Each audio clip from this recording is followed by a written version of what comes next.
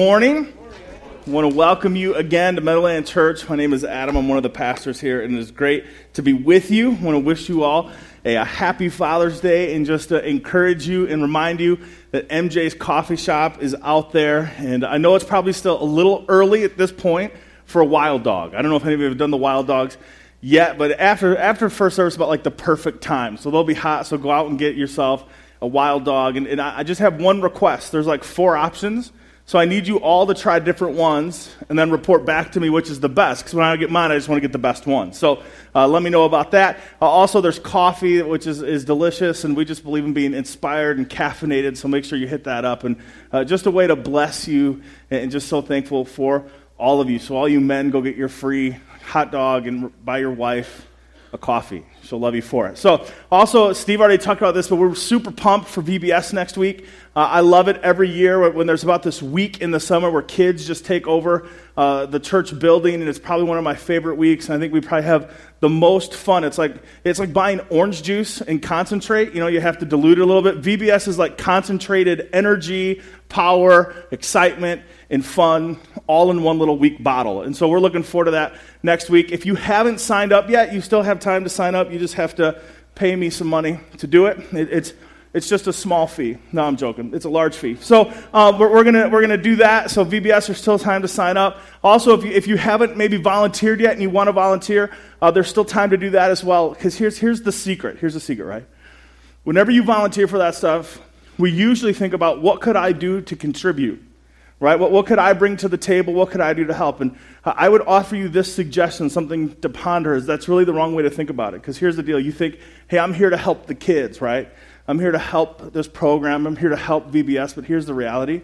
I guarantee you if you were to serve next week in VBS, you would find that even though it benefited the kids, and even though you brought something to the table, and even though VBS would be better because you were there, what you would really find out is that you would be better, that you would be changed, that you would be served, and that you would be different, and that you would be so thankful that you actually did it because you would see something extraordinary happen in you that would not have happened if you didn't sign up for VBS as a volunteer. So think about it, pray about it, act soon because it starts tomorrow, and we're pumped about it. With that said, we're going to jump in this morning to Mark chapter 10. I want to give you an opportunity to open up your Bibles to Mark. If you haven't grown up in church, if you haven't been around church, if you're not really familiar with the Bible, it's in the New Testament, so it means it's more to the right. Matthew, Mark, we're going to be in the second book of the New Testament, and we're going to be in Mark chapter 10 this morning. Would love for you to get there. Also, for all you kids in the room, if you brought your Bibles this morning, I have candy for you. We've made that promise. If you bring your Bible each week, we'll give you candy because we think the Word of God is important. We have Smarties for you this week. And the reason we have Smarties for you this week is if you brought your Bible, you're just a smart kid. So we want to give you a Smartie. So see me after service, and I will hand that to you. I heard Steve poked an eye out last week with candy. I don't want to do that again. We're filing that with our insurance. We're getting that taken care of. Glass eyes are not cheap, but we're gonna hand it out this week. And I love you, brother. I just had to. So let me pray for us, and we're gonna dive in. Father God, we come before you this morning, and we thank you again, God, for who you are. God, we thank you that as we read through Scripture, we see in the Old Testament that sometimes people didn't always know how to relate to you. But in the New Testament, you send us Jesus, that we see Jesus, your Son, the chosen one who is the exact representation of your glory. And that Jesus says his whole mission, the whole reason is here so that we could know you, so we could have a relationship with you, so that we might be reestablished in relationship, that we might be redeemed from our sins, so that we could have an everlasting, life-giving relationship with you. And God, we know that it's our sin that separates us from you. It's our sin that causes us to rebel against you, God. So we make those decisions that we would choose ourselves and our own will or the momentary things over the eternal things that separate us. But you sent your Son who died on the cross so we might be forgiven, so we might be redeemed, and that he rose on the third day so that we might have life. And I thank you that it's Jesus who tells us time and time again that when we think of you, God, that we should think of you as a Father. Lord, that when he teaches us to pray, he tells us, hey, and when you pray, go before the Lord and say, our Father. When he tells us about fear and needs, he says, do you not think your Father loves you? And so, God, on this Father's Day, we come before you and we thank you that you are our Heavenly Father. Lord, that you are all the things that we would hope for, that you are all the things we long for, that you are all the things that we desire in our earthly Father, that you are the perfect Father. And God, I pray for all the fathers here in the room this morning, God, that you would be with them, that you would bless them, God, that maybe even this morning that you would reveal yourself to them in a way that they would know you so that they become more like you. And God, in the process of becoming more like you, God, that they would be saved by you, that they would become changed by you, and that they'd be a blessing to all those around them. And God, I pray this morning as we open up your word, I pray that you would gather with us here, Lord, that you would be present, that your will would be done. God, I pray that your Holy Spirit would do something significant inside of us this morning. God, I pray that we'd maybe see you in a new way. God, that maybe we'd get a bigger, clearer picture of who you are. And God, I pray that we wouldn't just hear your word this morning, but that we would be hearers and doers of your word. So we need your help with that. So we ask, Jesus, that you would work and that you would be glorified and that your will would be done. It's in your name, Jesus, that we pray. Amen. Well, for the last few weeks, we've been talking about this idea of following Jesus. Hey, just to be completely transparent with you, I think for me, this has been my favorite series ever at Meadowland Church. I think I have probably personally benefited this more than any other series we've gone through. I've just been impacted by it each week. It seems as I wrestle with Scripture, I just feel like I have to grow, I have to change, I have to make decisions about how I follow Jesus and what it means to follow Jesus. And I really hope it's been a blessing for you. I hope you've been challenged by it. I hope you've been inspired by it. I hope that God's doing things in you because of this series and the scriptures that we've been looking at. What we've been talking about is following Jesus. And we've been discovering what it means to follow him, how we follow him, maybe getting rid of some of the assumptions that we've had about him. And one of the most beautiful things that I've enjoyed about this series, we've said over and over again that following Jesus is really like a journey. That every single one of us is probably in a different place, and that's totally okay, that we're all trying to figure it out. We've all maybe taken some steps, but we all have more steps to take, and we're all in different places in what we call our fellowship of Jesus. And that Jesus gives every single one of us this invitation to follow. He says, just come follow me. Well, just come follow me. And usually we think there's all kinds of things that come with that. Well, before I follow, I have to deal with some stuff. Before I follow, I have to get my sin under control. Before I follow, I have to get all my questions answered. Before I follow, I can't be skeptical anymore. Before I follow, I better get my life in order. And Jesus says, no, just bring all that with you. Just bring all that. Bring all your doubt, bring all your sin, bring all your skepticism, bring all your problems. Would you follow me? Would you come into a relationship with me where we could get to know one another? Would you begin to listen to me? Would you begin to heed my word? Would you begin to understand me? And as you begin to understand me, would you begin to trust me? And as you begin to trust me, would you be able to maybe just give me more and more of your life? And at some point, maybe you would see me for who I am. And as you get to know me and as you get to see me, at some point, hopefully you'll see me as who I really am, your Lord and your Savior. And maybe if you would trust me with some stuff, then maybe you would trust me with your soul. And maybe you would trust that I am the way, I am the truth, and I am the life, and that I would become your Lord and your Savior. And over the last couple weeks, there's kind of been this assumption that we haven't really talked about yet. But the assumption is this, right? That if Jesus is worth following, then he must be a good leader. Because when we think about following someone, we go, well, who do we follow? We follow leaders.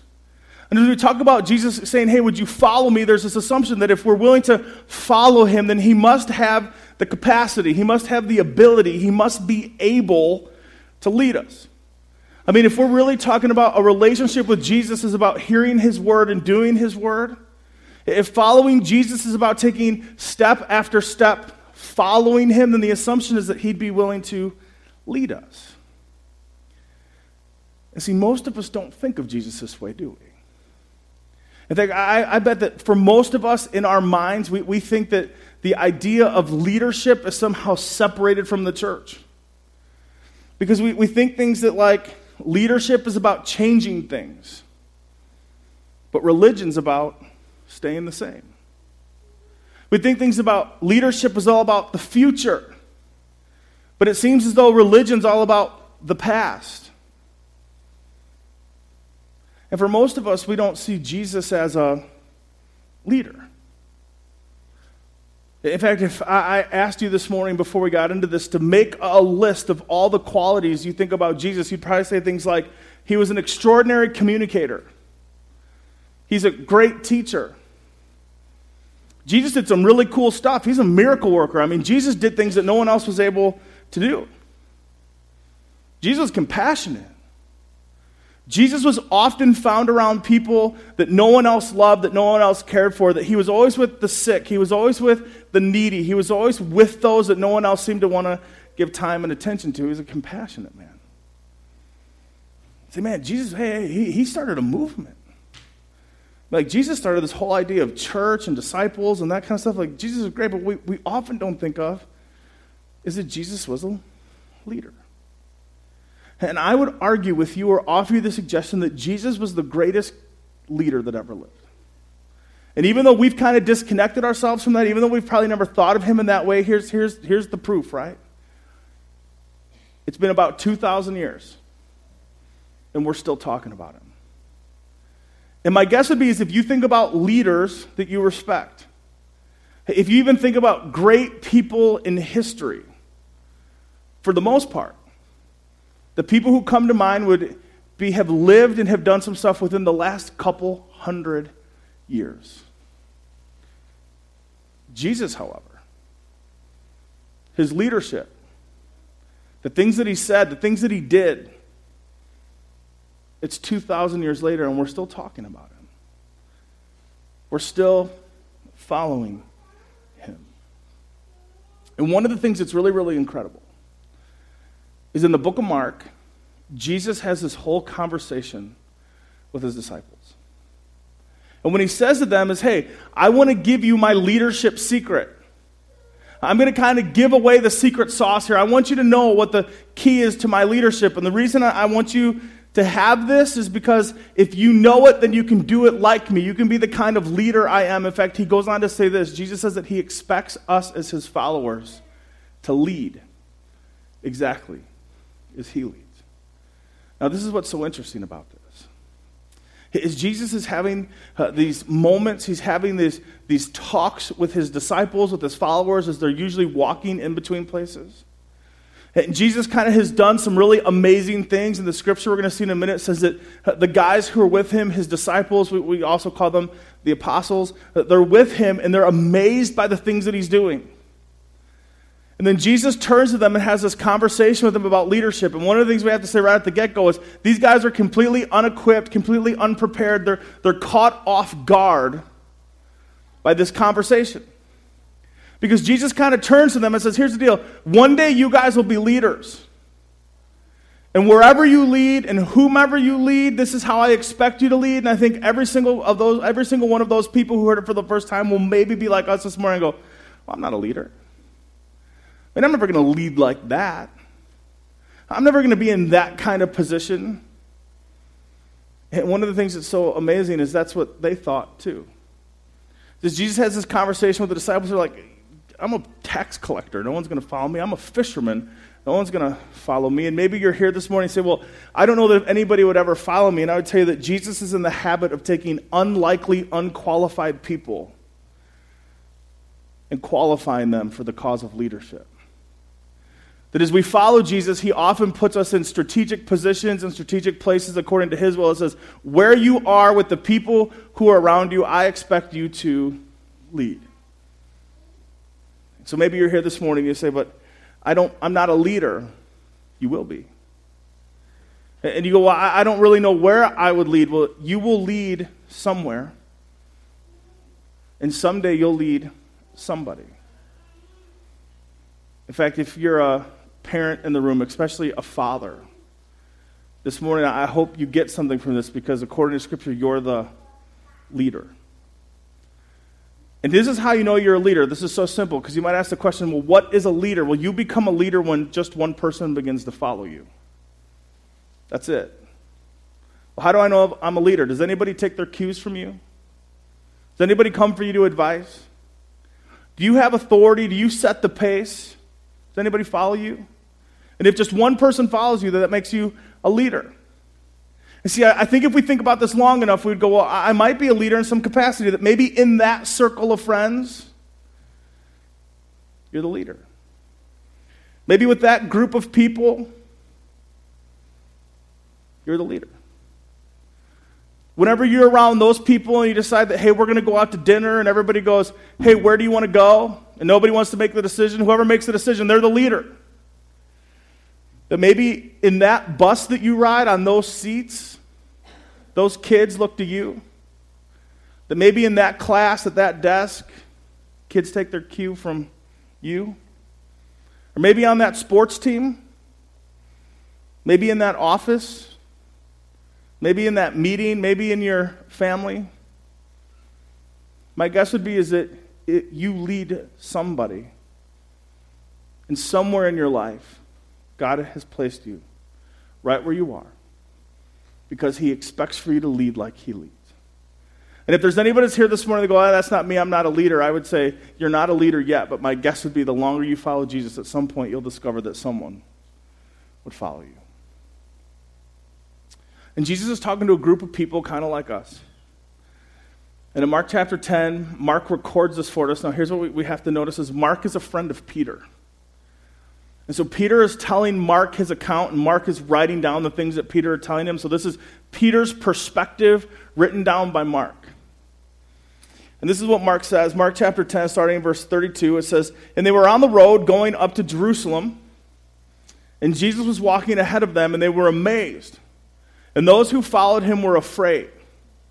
And taking the 12 again, he began to tell them what was to happen to him. Here's what's happening. Jesus has performed some miracles. He's done some incredible things. But Jesus has also begun to tell his disciples there's trouble ahead. Things will not remain the way they are. Things are about to change. And the disciples are finding themselves in this mixture of excitement, but also a little bit of fear. That they don't really know what's coming next. And I think what happens next is a tender moment. I think what happens next is one of these moments that separates those who were just kind of around Jesus and those who were with Jesus. Because there are only a few people that could say they ever heard this conversation directly from the lips of Jesus. So Jesus gathers them around. Okay, come on. Come here. I got something to say to you. Mark chapter 10, verse 33. Saying, see, we're going up to Jerusalem, and the Son of Man, that's Jesus, will be delivered over to the chief priests and the scribes. Says, hey, you know all those religious people? You know the guys who have been after us the whole time I've been doing ministry? You know the ones that always oppose us? Well, here's the thing. When we get into Jerusalem, I'm going to be handed over to them. And here's what's going to happen. They will condemn him to death and deliver him over to the Gentiles. And they will mock him and spit on him and flog him and kill him. And after 3 days, he'll rise. Jesus goes, listen, guys, I want you to know something. Because of the proximity in which you follow me, the trouble that's coming my way could find it at your doorstep. Because everybody knows how you follow me, because everybody knows how much you love me, because everybody knows how dedicated you are to me, the people that are coming for me could potentially come to you. And I'm trying to get you ready. I'm trying to prepare you. I want you to know what's ahead. Here's the deal. This is what they're going to do to me. They're going to condemn me even though I'm innocent. They're going to mock me. They're going to spit upon me. They're going to flog me. They're going to beat me. And eventually they're going to kill me. I want you to know that's going to happen. But here's what I also want you to know. And after 3 days, I'll come back. Like, I just want you to know it's going to get bad. But don't lose hope. You're going to see some things that I know you don't want to see. You're going to go through some things you don't really want to go through. But hold on to this fact. I'm going to come back. Even though they think they're going to kill me, they can't kill me. They can't hold me back. I am the Son of God. I will rise again on the third day. And Jesus is having this moment.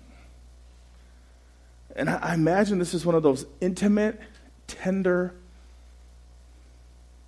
important, significant moments. And Jesus is kind of peering into the future and telling him, this is what's going to happen. This is what's going to happen to me. This is what I'm going to go through.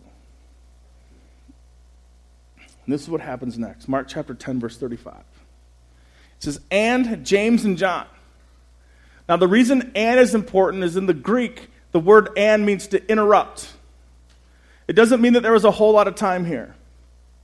Jesus is literally kind of reads like this, that Jesus says, hey, they're going to condemn me, they're going to mock me, they're going to spit upon me, that they're going to crucify me, and hey, I'm going to come back after 3 days. And it's almost like Jesus hasn't finished the sentence yet. He hasn't even gotten his breath in yet to say what's next. It says, and James and John, the sons of Zebedee, come up to him and said to him, Teacher, we want you to do for us whatever we ask of you.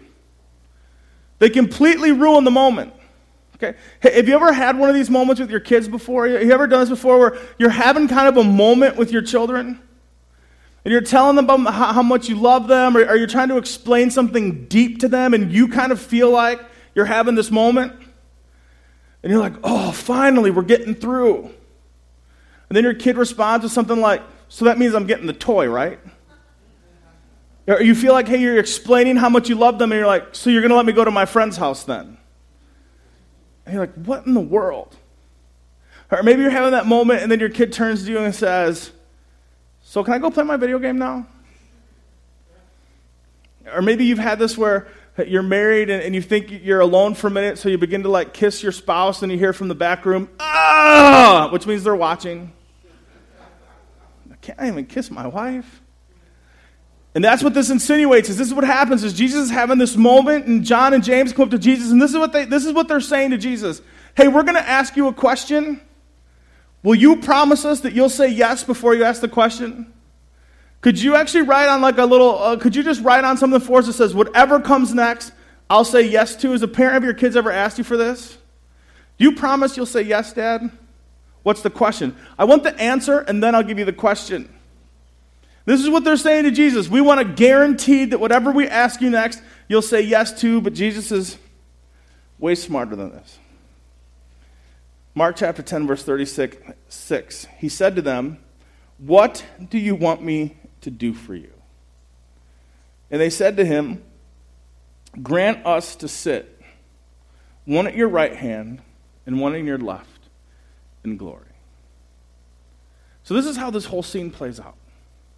Jesus is revealing to the disciples what's going to happen to him, what he's going to go through. And just as he finishes this, James and John are up and go, hey, Jesus, can we talk to you real quick? Have a little conversation. We're going to ask you something. We'd like you to say yes to us, but here's the deal. Like, hey, that's really good what's going to happen to you. Okay, we got that, but this is about us right now. So when all that stuff happens to you, which, hey, we're sorry about, by the way. We're sorry you have to go through that. But when that happens, can we have a little bit of power? Can we get a little bit of authority? Because here's what they believe about Jesus. They believe that he will be king. They believe that he will have all authority, that he will have all power, that he will have all glory. And so James and John quickly go from being concerned about Jesus to being concerned about themselves.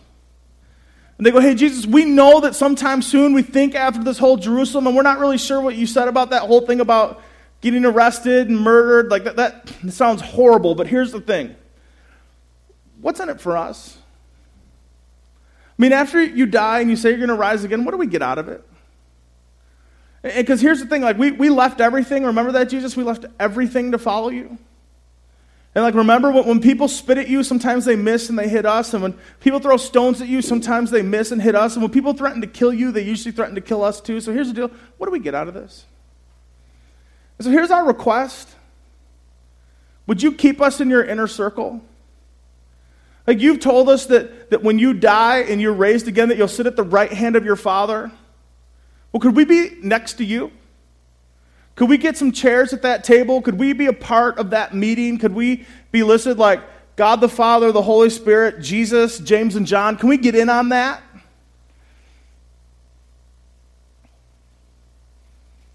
And Jesus said to them,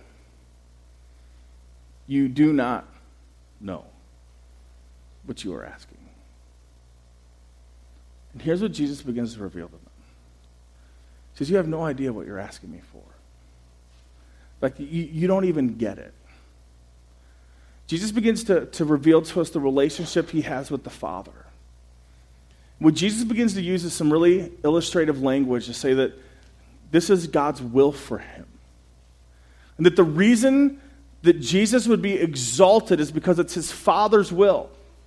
That the reason that Jesus would be willing to be condemned, spit upon, mocked, crucified, It's because his Father would will it for him.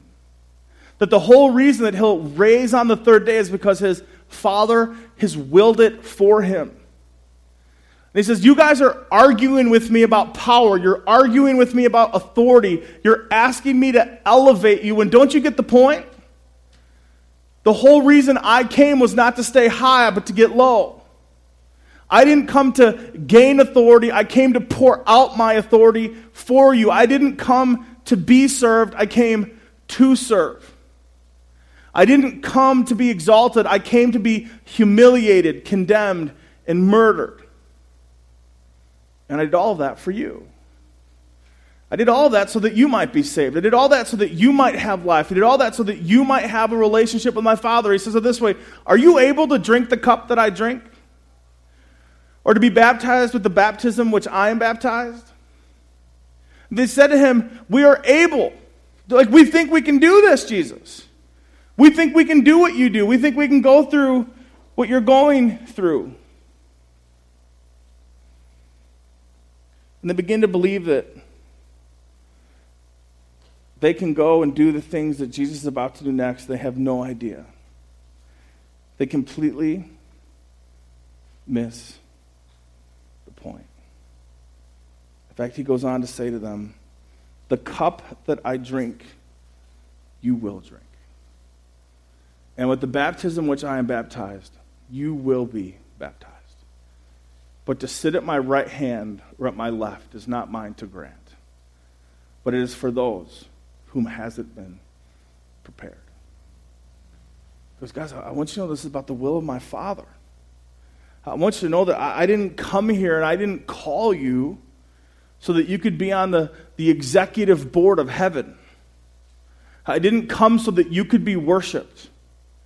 I didn't come and choose you so you could be made into statues in some churches that people look to as icons for worship.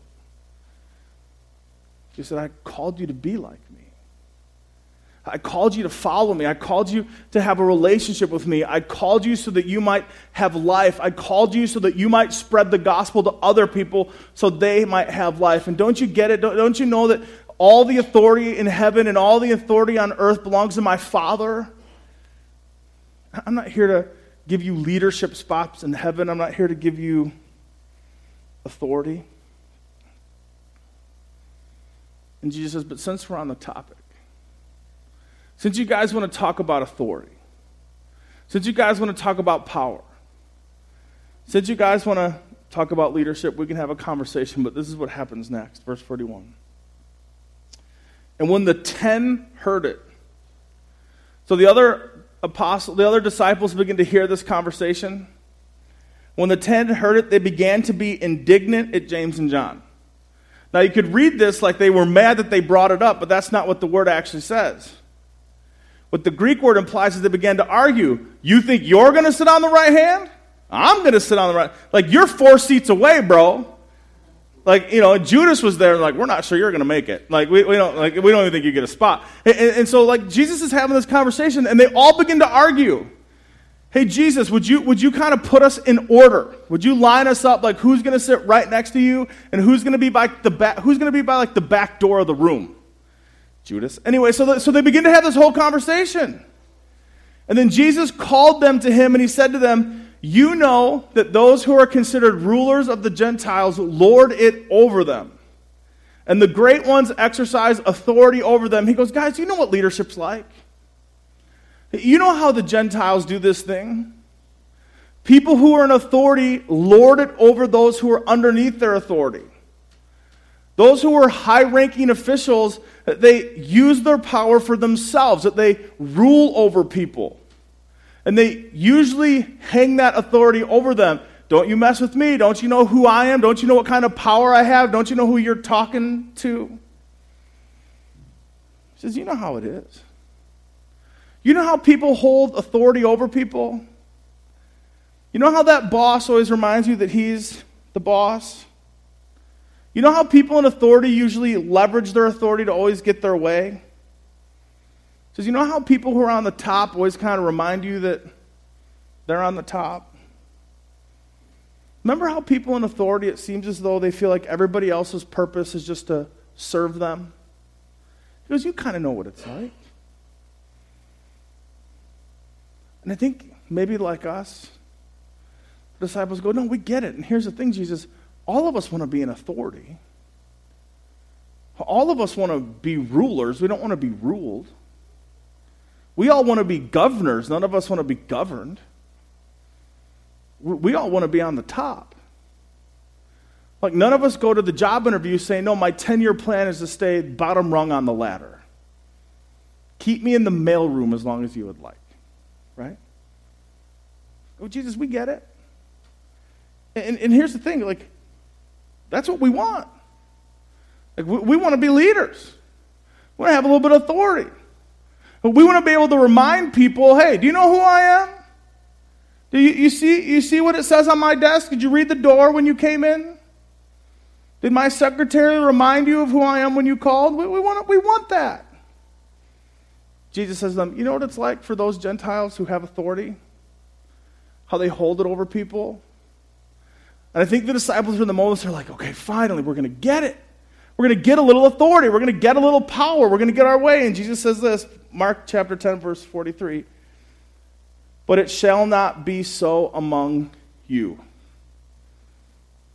What? We don't get that? I don't get the corner office? I don't get to remind people of who they're talking to? But not among you.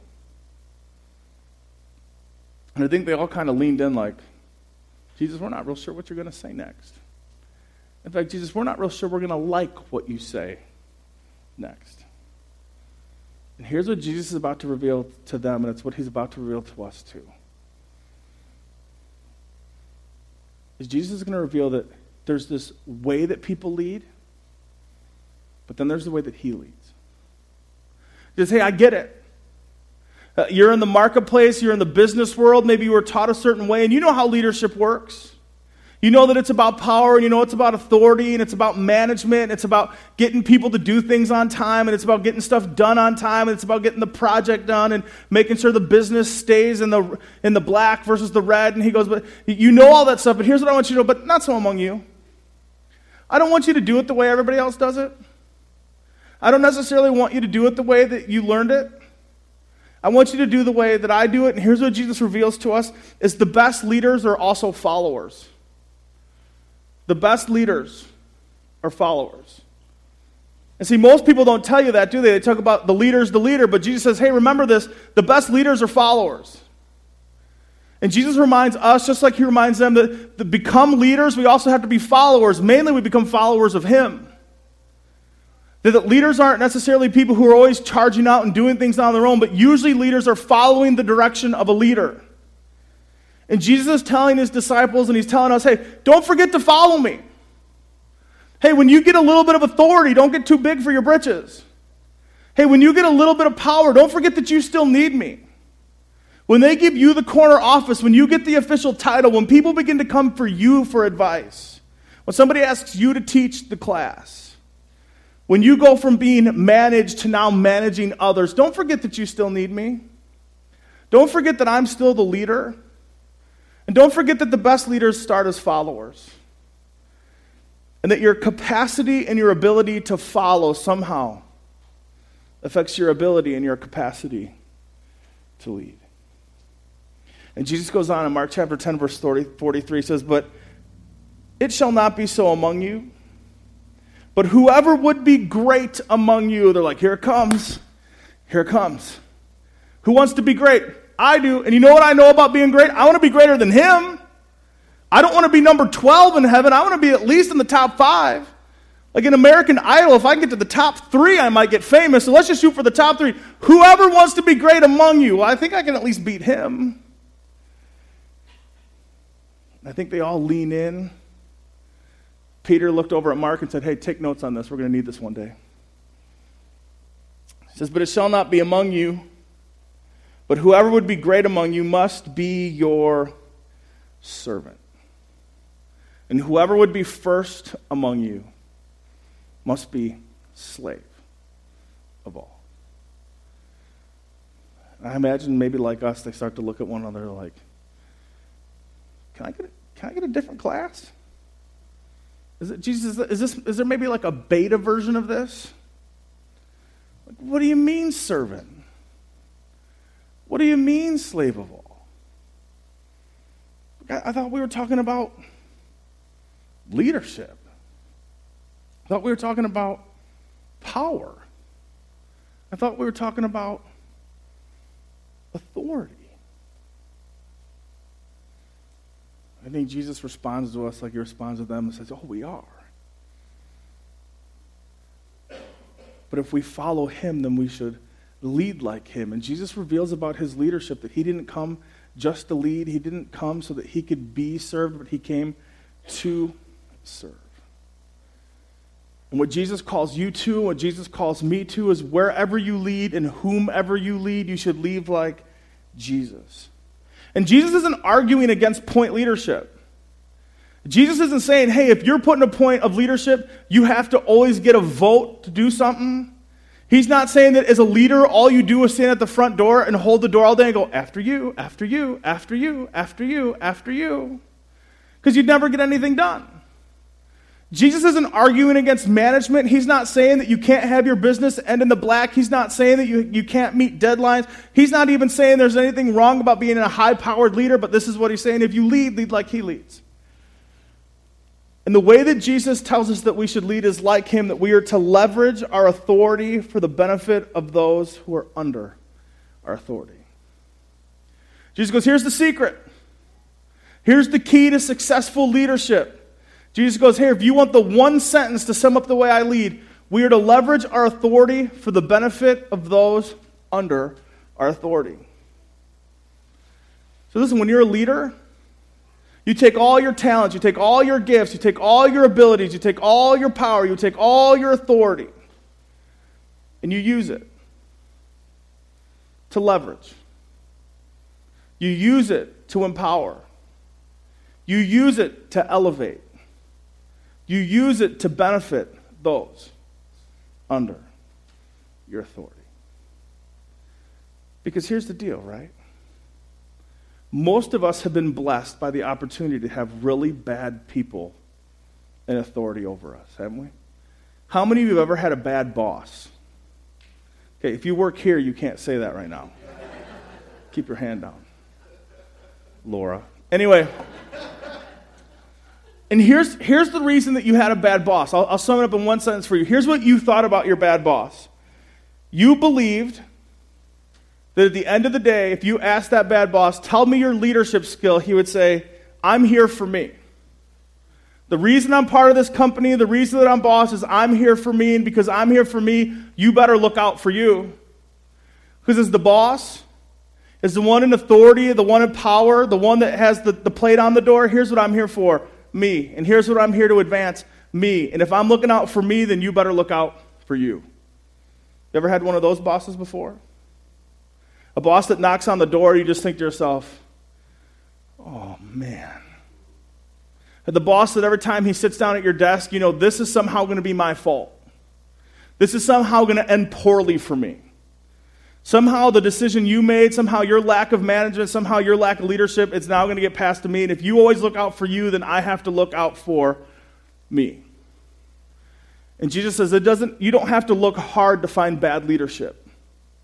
You don't have to look hard to find bad bosses. And Jesus said, you know the way that guy does it? The way that he's always about him, the way he's always there for him, the way he's always here for her. Not so with you. You're not to use your power. You're not to use your authority. You're not supposed to use what you can leverage for you, but you're here to leverage it for the benefit of them. He says, here's what I want you to believe about leadership. Here's what the people underneath you should think that you think about leadership. That you would believe at the end of the day, I'm here for you. And because I'm here for you, you can be for the people who report to you. That if you have people underneath your authority in the business world, that you could say, hey, I'm in your corner. I'm here to make you successful. I'm here to help you accomplish all the things you can accomplish. So here's the deal. Because I'm here for you, you can now be here for the people around you. This is true for the marketplace. This is true for the business world. This is true in your home. If the people in your home believe that you're there for them, then they no longer have to watch out for themselves, but they can be for the family. This is true for a sports team. If the people on the team believe you're there for them, then they can now be about the team instead of saying, hey, if you're just there for you, then I'll just watch out for me. And Jesus tells us, hey, I want you to leverage your authority. I want you to leverage your power for other people. Because how am I a leader? You're a leader if one person follows you. And you go, what am I supposed to do if only one person follows me? What am I supposed to do if 10,000 people follow me? Jesus says you're supposed to use your power. You're supposed to use your authority. You're supposed to use your leverage for the benefit of those beneath you. And at the end of the day, the people who follow you, the people who report to you, the people who work under you, those who consider you a leader, although they might not always agree with you, although they might not believe you've always made the best decisions, although they might not think you're as awesome as you think you're awesome, ultimately, they should believe that you're there for them. That you're not just about yourself, that it's not just about your agenda, but you're there for them. And that people would trust you enough, and that people would believe in you enough, and people would confide in you because they'd go, hey, you know what, that leader? I believe they're here for them. And you can do that in a classroom, you can do that on a school bus, you can do it on a sports team, you can do it in that study group, you can do it in that group of friends, you can do it in your family, you can do it in just that office, you can do it in that corporate office, you can do it in that meeting. But if you're there for them, people should know, hey, there's something different about this guy. And you maybe ask the question, well, hey, I've never seen this before. I don't even understand how this works. There's a really great book called Good to Great. It's a business book. And the author, Jim Collins, wanted to set out, and here was kind of his thesis. This is the question he was starting to answer. What makes a great company? What makes a great company? And he's a researcher, and he said, so we're going to stumble upon this. We're going to do all kinds of research. And what they did is they took all kinds of companies. And so just to give you an example, they said, hey, let's take a look at Best Buy and Circuit City. How many of you have been to Circuit City lately? They're not around anymore. And then there's Best Buy, who's doing okay. Now here's the deal, because some of you go, well, Best Buy, closing some down. He just came out with a book about a year ago called Built to Last. And even in the midst of the recession and the economy, there's some companies that are excelling, while there's some other companies closing down. He said they have the same market with the same target group. What's the difference? How come Walgreens is all over the place? And they thought, this is what Jim Collins admits in his book. He said, I thought the number one quality we would find is charisma. He said, I thought when we went into this thing, we would find that top-level leaders, top-level CEOs, the number one factor we would find, he said, I thought it would be charisma. They were magnetic. They could own a room. They could have a conversation. Jim Collins admits that he was completely surprised. Because what they did is they said that there's different levels of leadership, and what they were looking for were level 5 leaders. That these were leaders of leaders, they were leading companies, they were leading people, that they met these 5 qualifications. And at the end of the day, when all the research was in, Jim Collins and his research group were completely surprised because the number one quality they found in top-level leaders was not charisma. It was humility. That the companies that were succeeding, the companies that were growing, the companies that could actually hire top-level leaders of other companies, was the fact that the leaders were humble. He says it this way in his book, Good to Great. He says, level 5 leaders embody a paradoxical mix of personal humility and professional will. They are ambitious to be sure, but ambitious first and foremost for the company and not themselves. And he said, for the most part, they found 5 characteristics that unified these top-level leaders, but he said, other than those 5 things, they were all completely different. In fact, he said at one point that you could probably get them all in a room and they wouldn't even do so well together. But humility was at the top of the list. That somehow these people were approachable, that somehow these people wasn't about them. That their attitude was, we're here not for ourselves. We're here for those who are underneath our leadership, who are underneath our authority. And Jim Collins admits that he and his group were completely surprised. I think most people that read the book were completely surprised. Maybe there's some of you here that are completely surprised. And I think when they wrote the book, Jesus leaned in and said, I said that 2,000 years ago. Not a surprise. Remember in Mark chapter 10, I told the guys, hey, you're not here to be served. Hey, if you want to be first, then you got to be last. If you want to be on the top, then you got to serve on the bottom. And I just find it amazing that a research group looking at companies would prove what Jesus said absolutely to be correct. Now here's the deal. If you're like me, as you begin to read the scripture, there's a little bit of conflict. Because there's everything you know. There's everything you've been taught.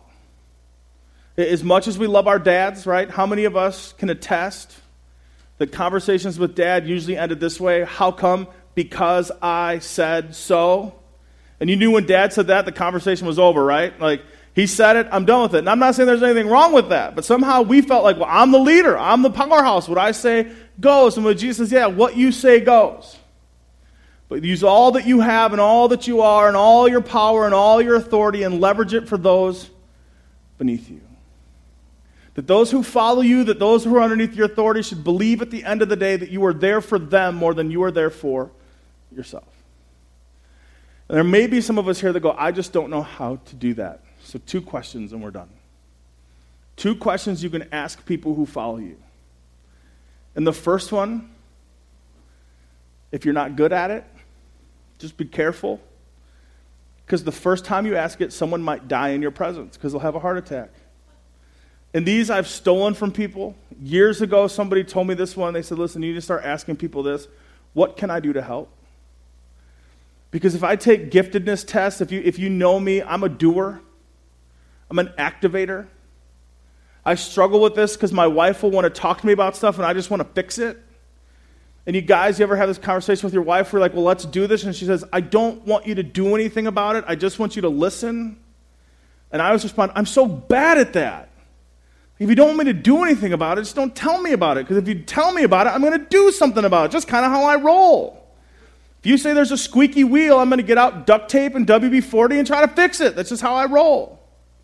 And so I'd have conversations with people, and people would come in and say, hey, can I talk to you about something?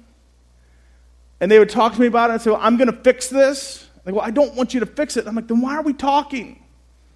And I had somebody tell me early on, here's the new question. What can I do to help? And the advice I got went something like this. You need to start asking people, what can I do to help? And then just shut up. Which I'm also not very good at. Now here's the deal.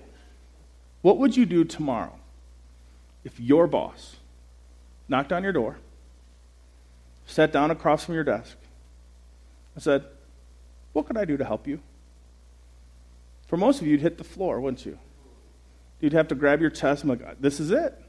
The apocalypse is coming. Now, it's easy to pick on other people, but what do you think the people that follow you would do? If you walked in the door tomorrow and said, hey, good morning. What can I do to help you? Husbands, what would your wife do if you began to ask them that question? Hey, what can I do to help? She might hit the floor. One of the questions you can ask as a servant leader is this: what can I do to help you? How can I bring all that I am, all my gifts, all my knowledge, all my ability, all my talents, all my power, all my authority? How could I use that to help you? What are you facing today that I could help you with? What kind of things are you encountering that I could help you navigate? What can I do to help you? Second one is this: do you have everything that you need to do everything that you need to do? Do you have everything you need to do everything you need to do? And I've just found if you would ask people these 2 questions, it completely changes the environment and the atmosphere of the conversation. Today, I know you have a job description, but is your leader, is the person you report to, hey, honey, I know we've been talking about some goals around the house. Here's just the question: what can I do to help? And do you have everything you need to do everything you need to do? And then I give you the same advice that I got. Then just shut up and listen. And you won't be able to do everything. You won't be able to do it all. But here's the key that I learned from somebody else. Always be willing to do for one what you wish you could do for everyone. You might not be able to supply everybody in your company with everything that you need, but you can probably supply a few. You might not be able to take something off of everybody's to-do list, but you could probably take a few. So always be willing to do for one what you'd like to do for everyone. Because we say that from time to time, right? Well, if I do it for him, I have to do it for everybody. It's the biggest lie I've ever heard. And you go, well, where do you see that? Well, Jesus didn't not heal the blind guy to go, if I heal you, I have to heal every blind guy. Sorry. Hey, lame guy, I'd heal your legs, but if I do it for you, I have to do it for everybody. Hey, Jairus, if I bring your daughter back from the dead, I have to raise every dead child. It's not how Jesus rolled. Jesus always used his authority, always used his power, always used all that he was, all that he had, for the benefit of those around him. And Jesus always did for the one what I think he wishes he could do for everyone. And Jesus sums this whole thing up. Mark chapter 10, verse 45. He says, for even the Son of Man came not to be served, but to serve. And that's the question, Jesus, how far would you go with that? Jesus, what's the end of your service? When would you say, I just can't do that? And to give his life as a ransom for many. By the word many means you and me. And as we follow Jesus, we have an opportunity to lead like Jesus. And you might feel exactly like the disciples felt, that you're unqualified, that it'll never happen for you, and maybe it won't happen the way you want it to happen, or at least you should think it happened. But I think here's what Jesus says to you and he says to me. At some point, wherever you are, you will lead someone. And in that moment that you have people who are looking to you for leadership, in that moment that you have some power, in that moment that you have some influence, in that moment that you have some authority, Jesus says, by the way, when you follow me, I expect you, I command you to lead like me. And I know there's ways that everybody does it, and you've seen it done 100 ways, but not so for you. But do it like me. As a leader, you're here to serve. As a leader, you're here to give leverage. As a leader, you're here to equip. As a leader, you're here to empower. As a leader, you're here for the benefit of people beneath you. Would you be willing to lead like Jesus leads? Now here's where this gets tricky. Because what Jesus has already told us is great leaders are also followers. So the question is, will you follow Jesus in the way that you lead? And if you do, I think Scripture guarantees us that it will be good for those underneath you. It'll be good for you, and God gets all the glory. So wherever you lead, and whomever you lead, would you just follow your leader and lead like Jesus leads? Let's pray. Father God, we come before you this morning. We thank you, God, for who you are. God, I thank you for your word. God, I thank you that you would be so open to us, that you'd even talk to us about things like power and authority and leading people. God, I pray that as we continue to worship this morning, I pray as we kind of meditate on this word, God, I pray that your Holy Spirit would reveal some next steps to us. God, I pray that we would go, hey, this is where I'm wrong. Hey, this is where I need to change. Hey, this is how I've always done it, but now I've heard the word of the Lord. So what do I need to do? How do I apply this to my life, God? Pray that you'd meet with us now. God, forgive us for the times that we've abused our power. Forgive us for the times that we've abused our authority. Forgive us for the time that we've thought that it's all about us. But God, I pray today that we would meet with you and see you in a way we've never seen you before. And I pray that for those of us who are leading, that our leadership would be to leverage our power, our gifts, our talents, and our abilities for the benefit of others. And God, I pray for those in the room, maybe the kids in the room who are still young. God, I pray that even though maybe they're not leading yet, God, as they begin to take those steps, I pray that when they do lead, that they would lead the way that you lead. Because we believe, Jesus, that our kids are going to take their generation, that the kids in this room will take the church to places we've never been before, that they're the next generation, they're the next level, they're the next leaders, and I pray that today, God, you'd begin to plant a seed in them. They begin to follow you in such a way that when they're ready to lead, they'd be a force to be reckoned with because they would be so close to you, Jesus, that they would follow you, even when they're leaders. God, I pray for all of us in this room, God. I pray that because of your word this morning, that the marketplace would be different, the business meeting would be different. I pray that the atmosphere in our homes would be different. I pray that the school bus and the classrooms and the sports teams would be different. I pray that the way we handle business would be different, God. I pray that we would all follow you in such a way that we would use all that you've given us and all that we have to benefit those who are underneath our authority, those who follow us, those who consider us to be their leaders. And I pray, God, it would be for their good, for our good, and ultimately for your glory. Jesus, it's in your name that we pray. Amen.